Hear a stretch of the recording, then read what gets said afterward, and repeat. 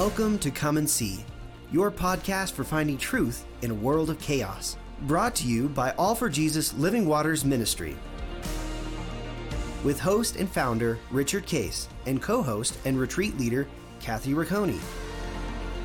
Jesus reminds us to watch for the signs of his return.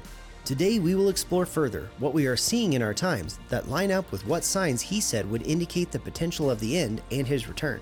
We will also discuss the practical meaning of this as we watch and as a remnant prepare as he so leads. And now your host, Richard Case.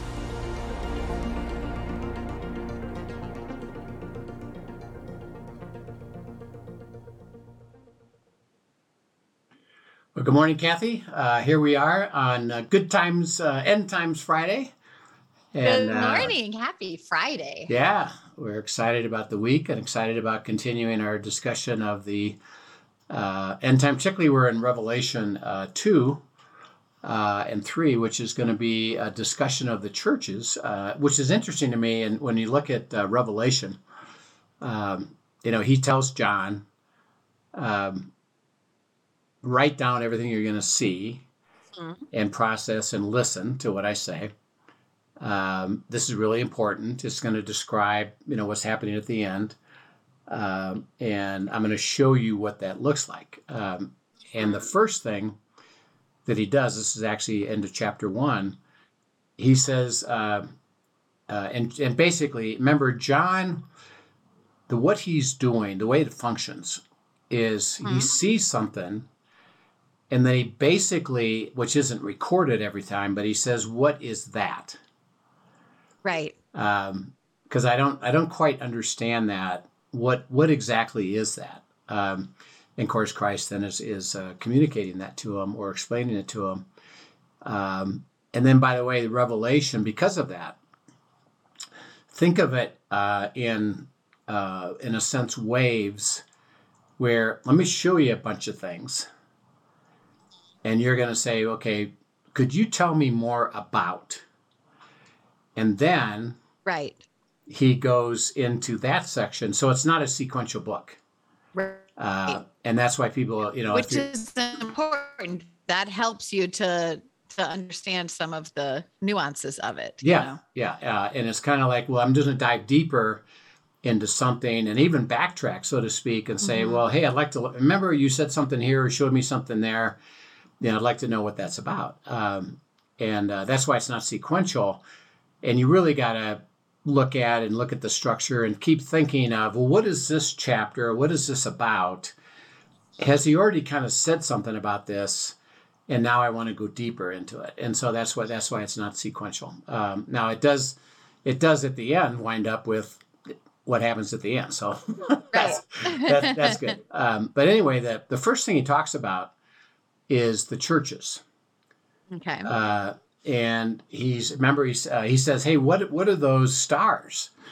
And what is that? What are those lampstands? And it's like what Jesus said, the stars are angels that are overseeing the work of the church, and the churches are the 7 lampstands.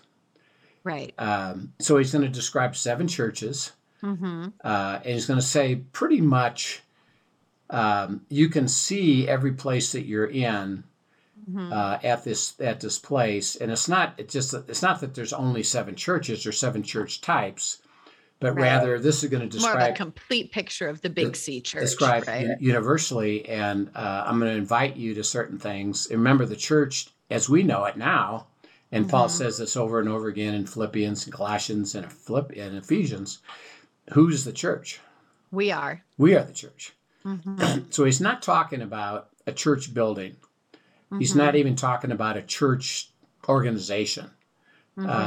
So it's not that I go down to the local, Cherry Hills Church or Mission Hills Church. I'm talking about the body of Christ as it's in a sense, think of it, first of all, for me personally. And then secondly, for the community that I happen to be around. What's the association of believers, and how do we function, and how are we together as a community function? And these description of the churches are going to tell us some important things about Right. God said, what I would like the church to be, and what I see it as, and where I would like to have correction. I'd like to have modification. I'd like to have transformation, which is my encouragement to you. Which is why he says here, I'm going to describe it to you. I'm going to tell you what my desire is, and then he ends it with always let hear who has ears. Let him what? Let him hear. Let him hear and follow. Yeah. If I was you, I'd follow what I have to say. Mm-hmm. Okay, so we talked about Ephesus last week, and Ephesus was, I know all the truth that you stand up for, and I'm really pleased with that. And all the good things you're doing. Yeah. And you do a lot of good things. He said, but you've lost your first love. Mm-hmm. And remember, love is the relationship. Love is the intimacy. Love is the heart of following God and him being with you, the intimacy he has with you. He says, because you've lost your first love, you've separated from me. So he tells them the remedy is what? Repentance. Repentance. And just to come back to being with him. His heart has always been to be with us. Right. And come back. And by the way, if you don't, I'm going to remove you as a lampstand. You will no longer be reflecting the light. You'll still be a quote a body, but you won't be my body anymore. And it's really important, come on back and get back to abiding, get back to the joy, which is why we always encourage our leaders and people that come to retreats. Are you enjoying? Are you living the life of joy with him? Are you enjoying the abiding? Are you connected? Are you experiencing life? And of course, we have a whole series right now on the covenant, which is another question. Are you experiencing the covenant? Are you blessed to become a blessing? Again, remember, it doesn't mean you're not don't have trouble, but rather it's going to be led to a resolution, and you're going to have a beautiful blessing from it. Well, the next one is Smyrna, and this is an interesting church. Go ahead and read verses chapter 2. I think it's 8 through what is it? 11. 11. 8 through 11, yeah. And to the angel of the church in Smyrna write, these things says the first and the last, who was dead and came to life. I know your works, tribulation, and poverty, but you are rich. And I know the blasphemy of those who say they are Jews and are not, but are a synagogue of Satan. Do not fear any of those things which you are about to suffer.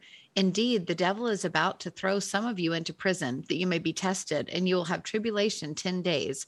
Be faithful until death, and I will give you the crown of life. He who has an ear, let him hear what the Spirit says to the churches. He who overcomes shall not be hurt by the second death. Okay. So he says, in this particular church, remember, he's listing, here are the things that I really am pleased with.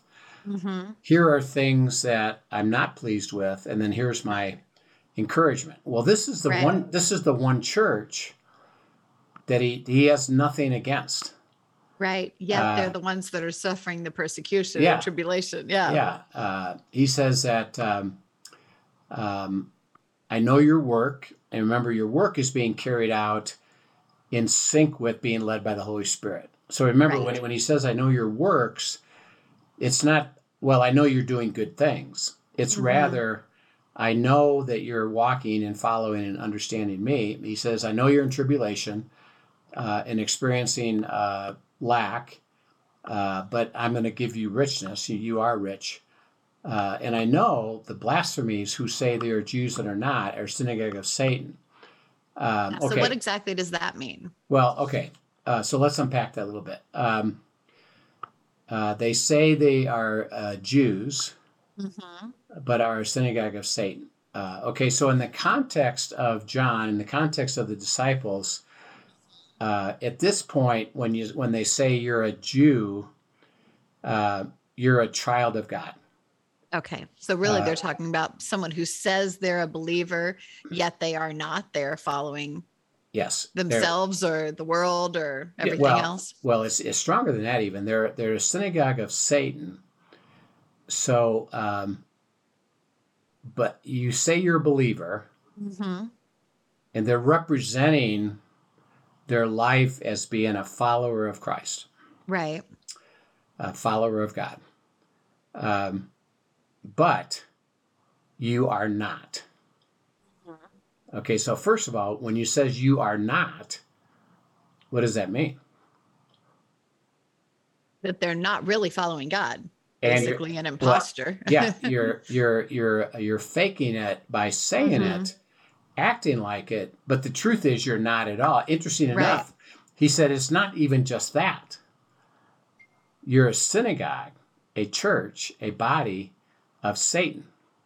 Oh, so just like we're the temple of God, that by then representing yourself as something that you're not, and you're not, then you are truly a temple of the enemy as well. Yeah, yeah, and the enemy, we know something about the enemy. Mm-hmm. What's the enemy trying to do? Steal, kill, and destroy. Okay, and in this case, which is one of the tricks of the enemy, how is he doing that? In this case, it sounds like in persecuting believers. Well, even before that, if I say I'm a believer, but I'm not, what am I doing? You're misrepresenting. Misrepresenting. I'm deceiving. Yeah. See, I'm deceiving you, and it's purposeful. Because Satan is ultimate deceiver. Yeah. To distract you, to move you away from God, and to what you would say, isn't this a good thing? Okay. And so you're deceived, and then what's behind it is deception, and there's a manipulation with that. There's a process of, I'm not experiencing any of this, but I say so for the purpose of actually, interesting enough, drawing people away, and they are coming against you, Smyrna. But on top of it, not only are they deceiving you, but and you said it, what else are they doing? They're persecuting you. Persecuting you, yeah. They're now anybody. Okay, now think about this. This is really interesting. Who fundamentally would ever get persecuted? Well, only those who truly believe. For standing up for truth. Yeah. If you stand up for truth and I don't want you to, what do? I persecute you. Right. And this can range all the way from families where, members, your brothers, sisters, parents, kids, the way they persecute you is they ignore you. They just, I'm not going to do with you. I'm going to withhold my love from you, and I'm going to kind of hope to punish you by withholding it. They could actively come against it. It could be in your business where because you speak the truth, well, you're not going to get promoted, or right. I'm going to terminate you, or I'm going to find a way to oppress you or make it hard on you. During the COVID situation, there were even hospitals and medical situations where people who weren't willing to take the vaccine, and they even said, it's okay, you can not take the vaccine. You have to be tested and etc. But they said that.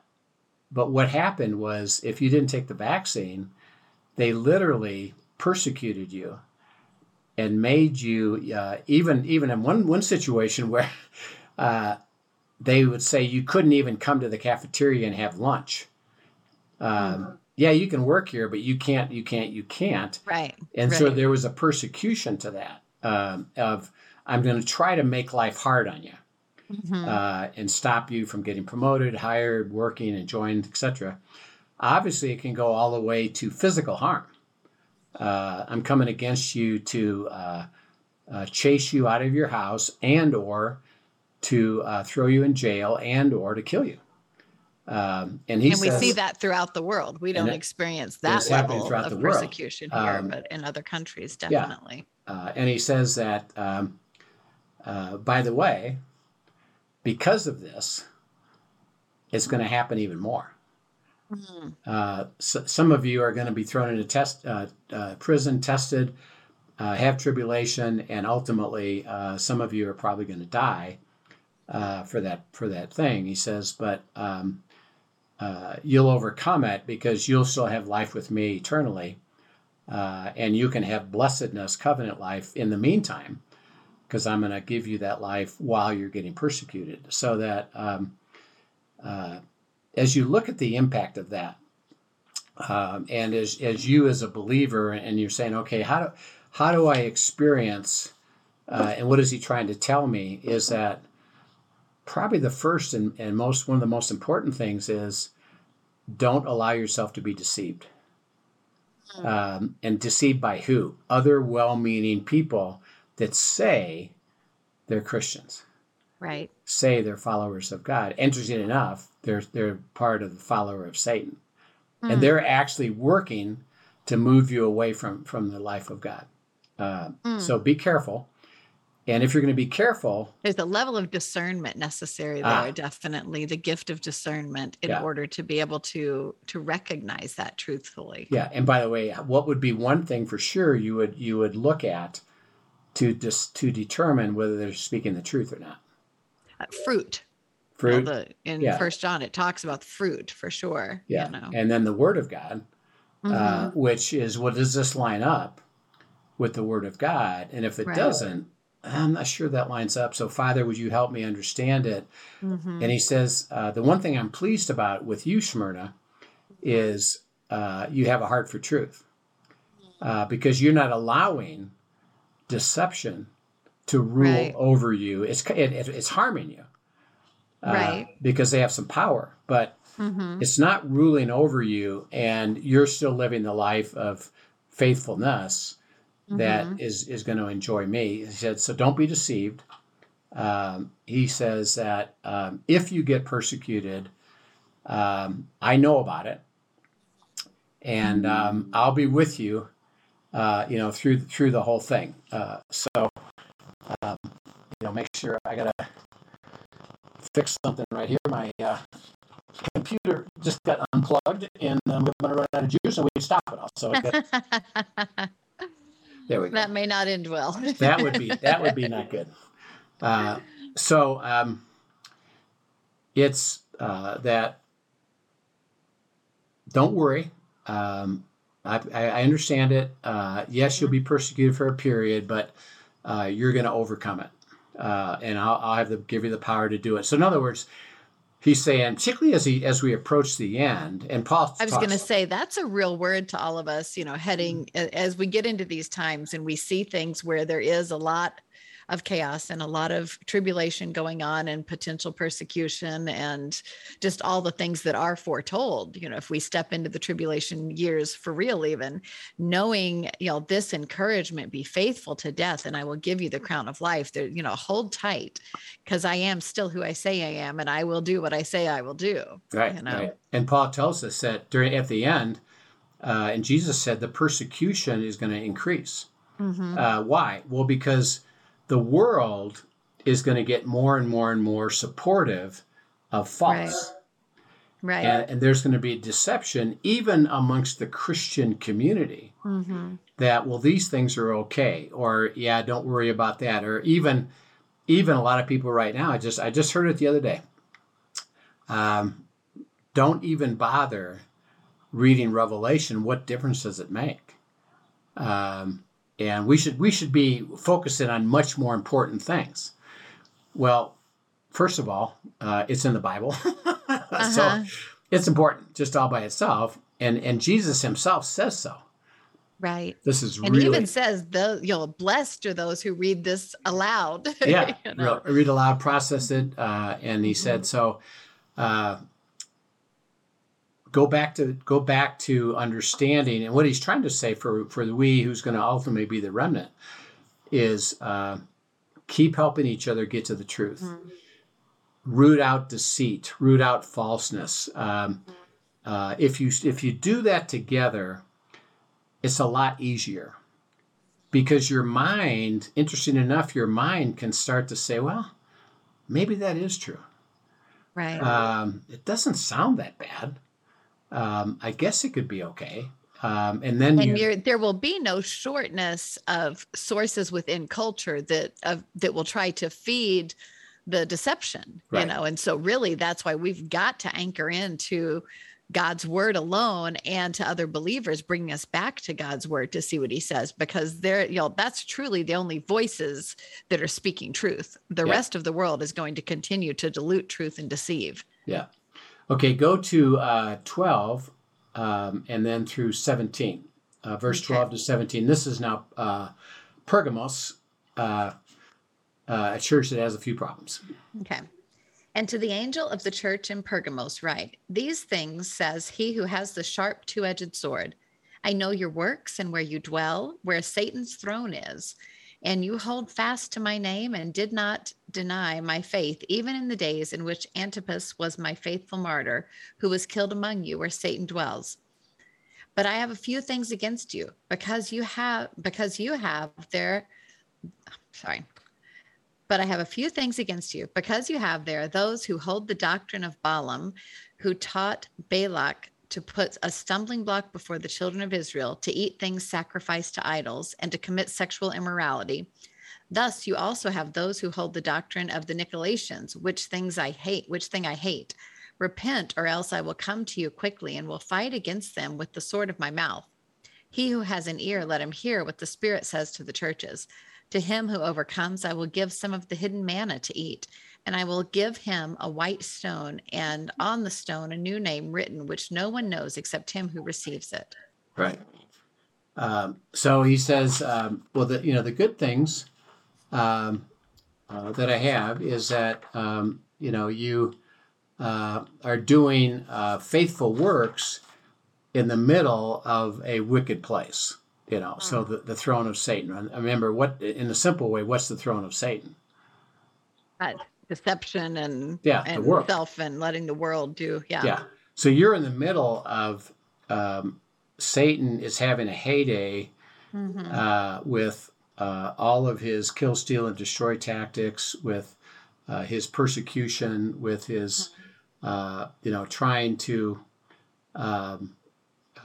move you away from me. He says, you've held fast and you haven't been following that.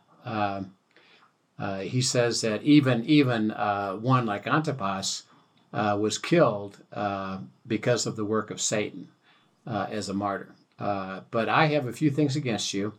And he says that you're acting like Balaam, who worked with Balak. Now, Balaam was a foreign king, and Balak was a Jewish prophet. And so he went to Balak and said, hey, I'll give you all this wealth if you prophesy a curse against Israel. In other words, if you speak against the church. So he's saying that a few of you have bought into that, where you're letting other leadership try to get you, a believer, to speak against the church by fighting against the truth of the church with rules and obligations and things that aren't of me. And it's really emanating from Balak, who's an agent of the enemy, or Balaam, who's an agent of the enemy, and you as a believer are buying into it. And you're putting a stumbling block to do a variety of things, which is not of me. And then you hold the doctrine of the Nicolaitans, which again was they are having that there's a bunch of rules to follow. It's not about relationship; it's about doing. And he said that's what I hate. I hate that. And he says again, the remedy in verse 16 is to do what? To repent. Repent. And I'll fight against you and them with the sword of my mouth. Now remember, and this is cool. What's the sword of God's mouth? That's truth, right? The word, yeah. The word. He says, my word, which will accomplish what it says. I'm gonna come against you and speak against you, and I will fulfill, what I speak. So basically, what he's describing here is fundamentally, you're being faithful to my life, and I'm really pleased with that. He said, but you've allowed those that are in your circle to drift away from that and come against you with thoughts, ideas that you're in a sense listening to. You're allowing. So what would that? Can you put that in like some modern day examples? What would that look like? if just witnessing that, what would that look like? Yeah.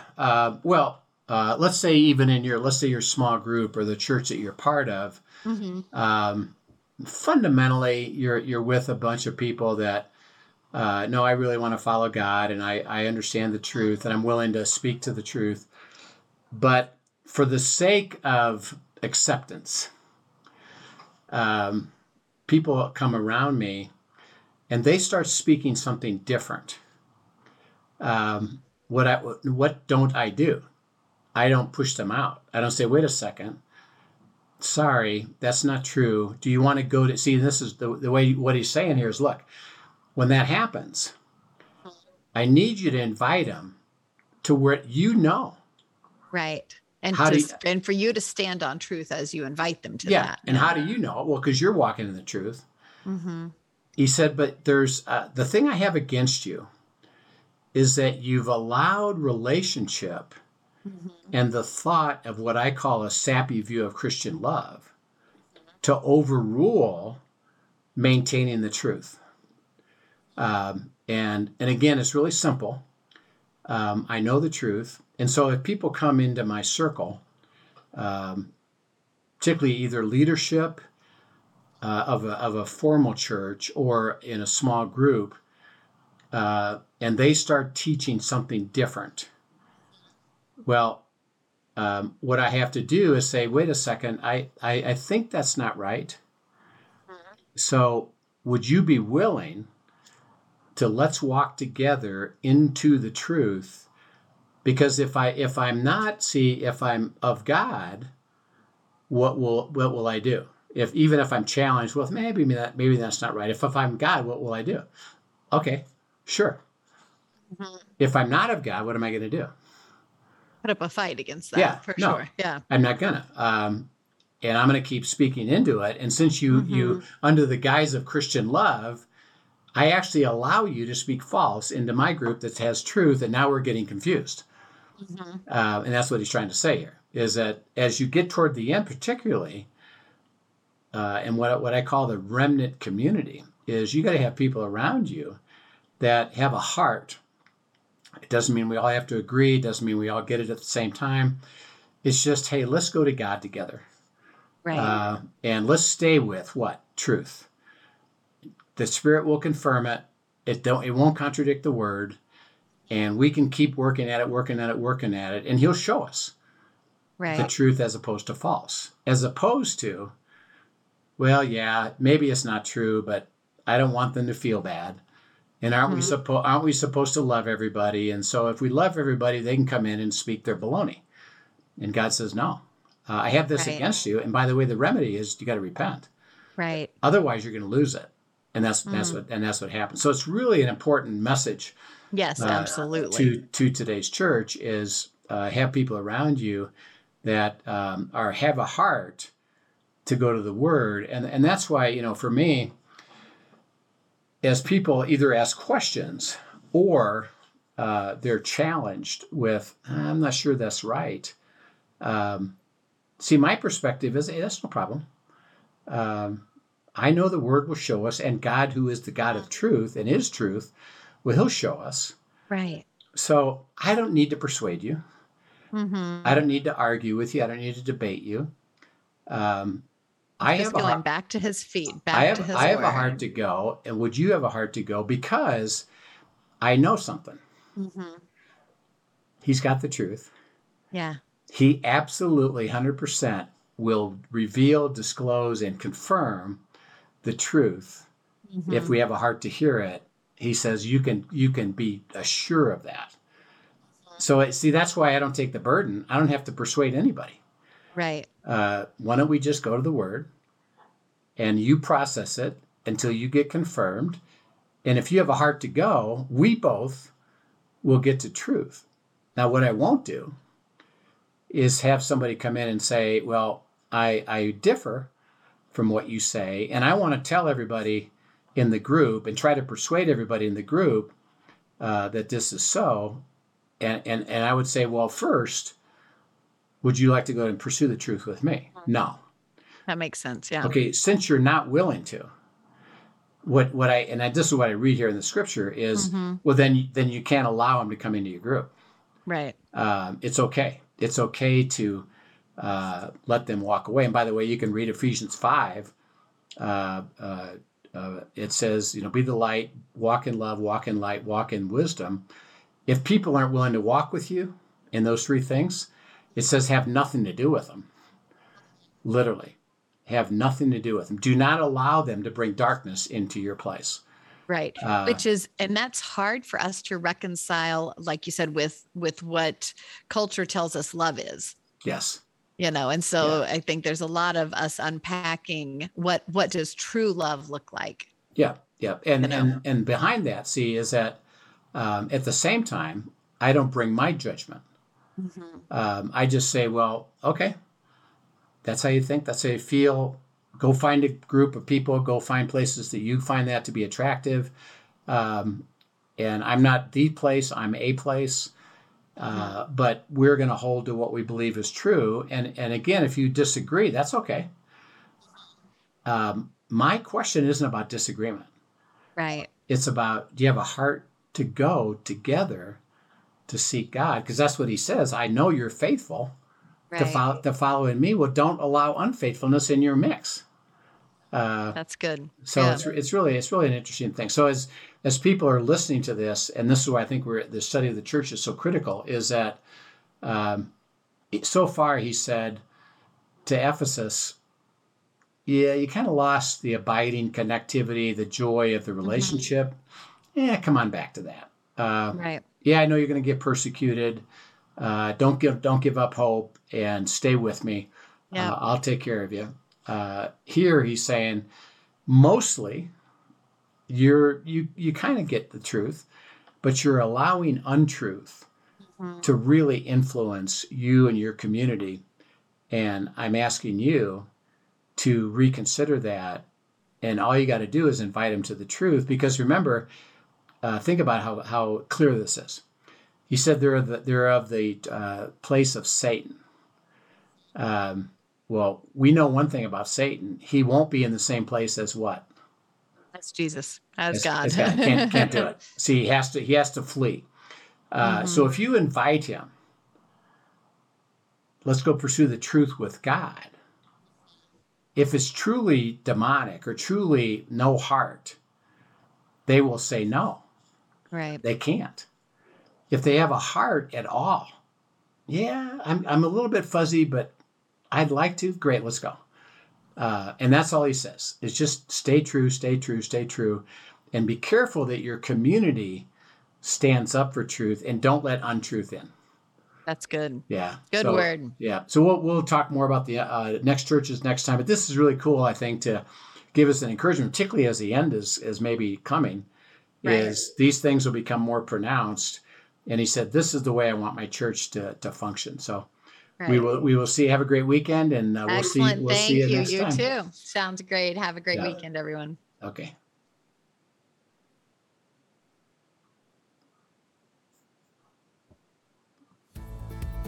Thank you for joining us for today's episode of Come and See, your podcast for truth in a world of chaos.